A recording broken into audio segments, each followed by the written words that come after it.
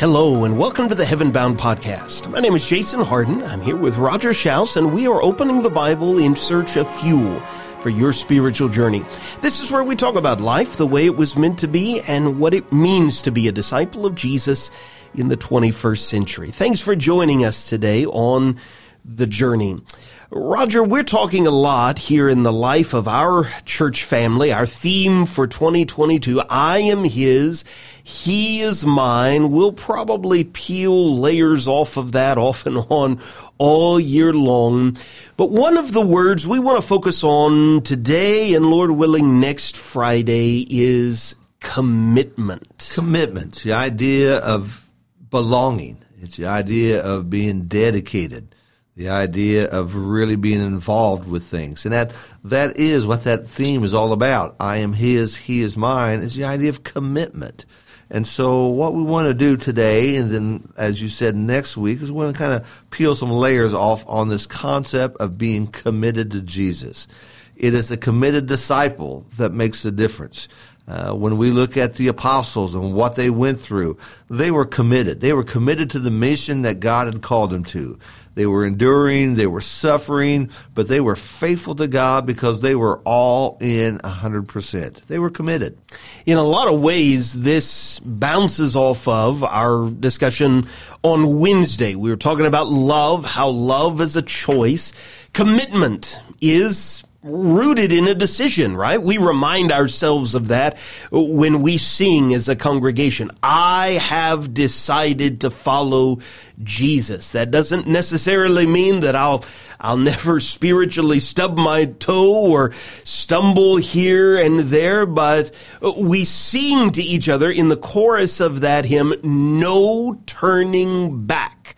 And we even repeat it, no turning back. It is commitment. And so maybe a good way of introducing this is to think about following Jesus, get that picture in our minds, and maybe an example of someone who got himself in trouble. If you're following along and you want to open a Bible, I'm going to read just a little from Luke chapter 22. It's actually another just bouncing off point from where we were in our Wednesday discussion. Roger, you took us back to the Garden of Gethsemane, the betrayal of Judas there, the miracle that Jesus performs in healing the ear of a servant of the high priest.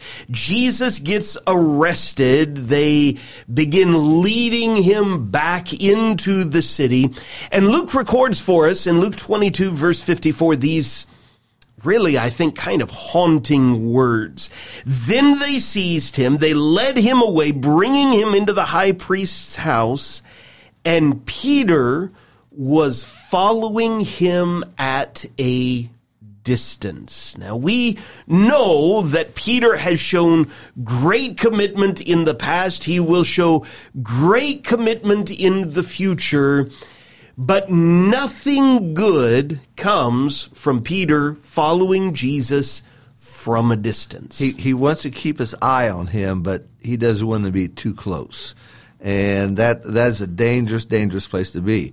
Another great example of that takes us to the Gospel of John in chapter 19. The events here take place right after the death of Jesus. And here in verse 38, we read about Joseph of Arimathea. After these things, Joseph of Arimathea, a disciple of Jesus, but a secret one, for fear of the Jews, asked Pilate that he might take the body of Jesus, and Pilate granted permission, so he came and took away his body. There it describes him as a secret disciple. I might ask you, Jason, what is that like? What does it mean to be a secret disciple? It sounds like a spy. It kind of does. We've talked a lot about discipleship really since this past October when we had our brother Edwin Crozier come up and talk with us about that circle of discipleship and about how disciples seek to honor God and share the good news of God and abide in God's word, imitating Jesus, following Jesus, right? And so as I get this in my mind, what John is describing for us, there are things that Joseph has heard Jesus say that he absolutely believes are true.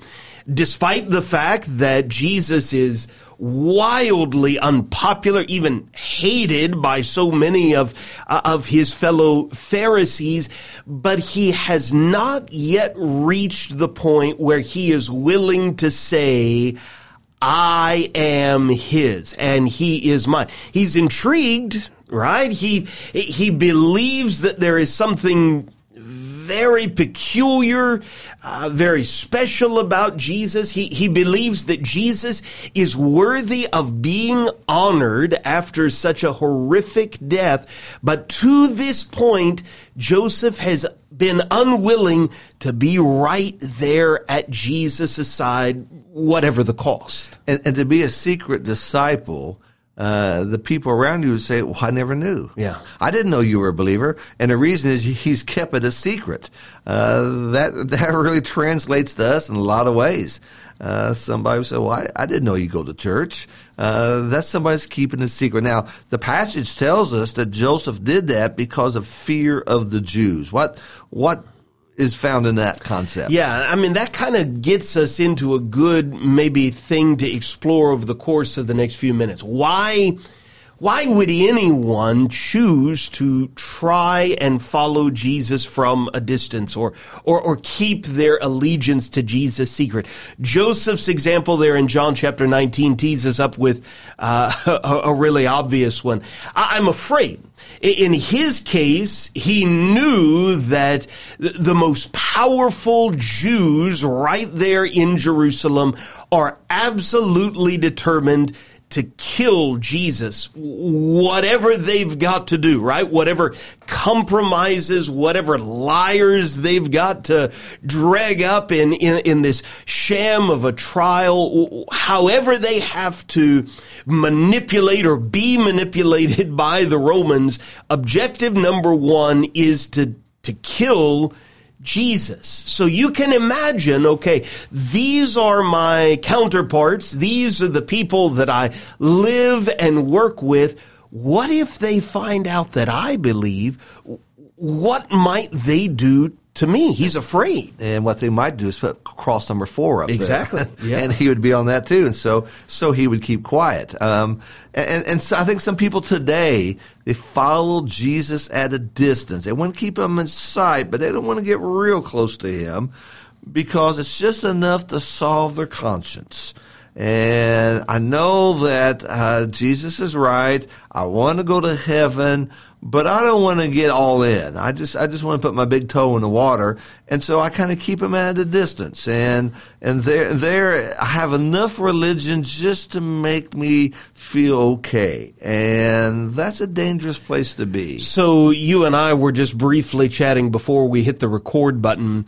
We hear every once in a while people say things like total commitment. And it sounds like that's what you're describing here. You know, I've got a little bit of a guilty conscience, or this is what my grandmama told me that I need to do. It's good to go to church every once in a while, but I'm not totally committed. Well, is there any such thing as total commitment? No. And because if there's a total commitment, then there's a half commitment. Then there's a 10%. That either you're committed or you're not committed. That doesn't work in marriage. No, it doesn't. I mean, I've met people who say I do, but then they want to pretend they're single. No, that doesn't happen. You're either in it or you're not in it. And that doesn't work at all. And so what happens is they want to follow at a distance, but it's not close enough to make any difference in their life.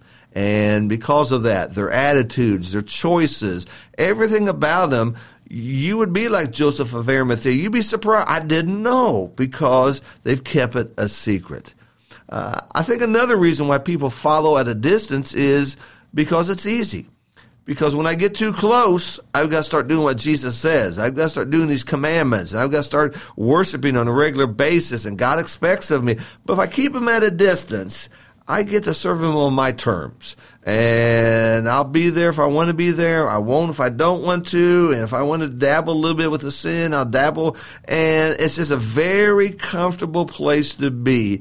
I want to keep Jesus at a distance. A comfortable place, but a devastatingly dangerous place to be, because maybe, like you just hinted at, I know there are things in my life, things that I'm tolerating, things that I'm allowing to grow in my heart that Jesus absolutely defines as out of bounds and dishonorable to his Father in heaven, but I'm just not sure I'm interested in giving those things up yet. And so maybe, I'll talk about doubts. I've got doubts. I'm not sure I believe this. And some good brother in Christ, someone who is a committed disciple of Jesus, says, well, why don't we talk about those? Why don't we get our Bibles open and, everybody knows what it is to deal with doubt, but let's not let that linger. Well, maybe eventually I'll get around to that.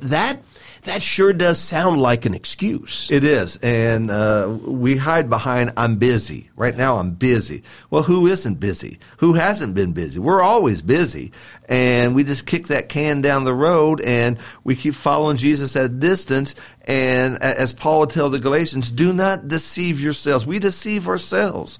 We get to thinking that I've got just enough religion in me that if I was to die, I'll go to heaven because I followed Jesus at a distance. No, it hasn't done anything for you. It hasn't helped you. It hasn't helped your marriage. It hasn't helped your life because you're too far away from Jesus. And that desire to get close to God simply isn't there. All right. So we've explored a little bit why that happens. Maybe it's fear. Maybe there are things in my life that I just don't want to give up. Let's be explicit here for the next few minutes about the danger. Why is it so dangerous, do you think, to try and follow from a distance? Well, first of all, you're not going to let your light shine as Jesus wants. Those around, like Joseph of Arimathea, I almost guarantee you he was a member of the Sanhedrin that voted to put Jesus to death. And he most likely had a silent voice there. He had a silent vote because he did not want to be exposed to who he was.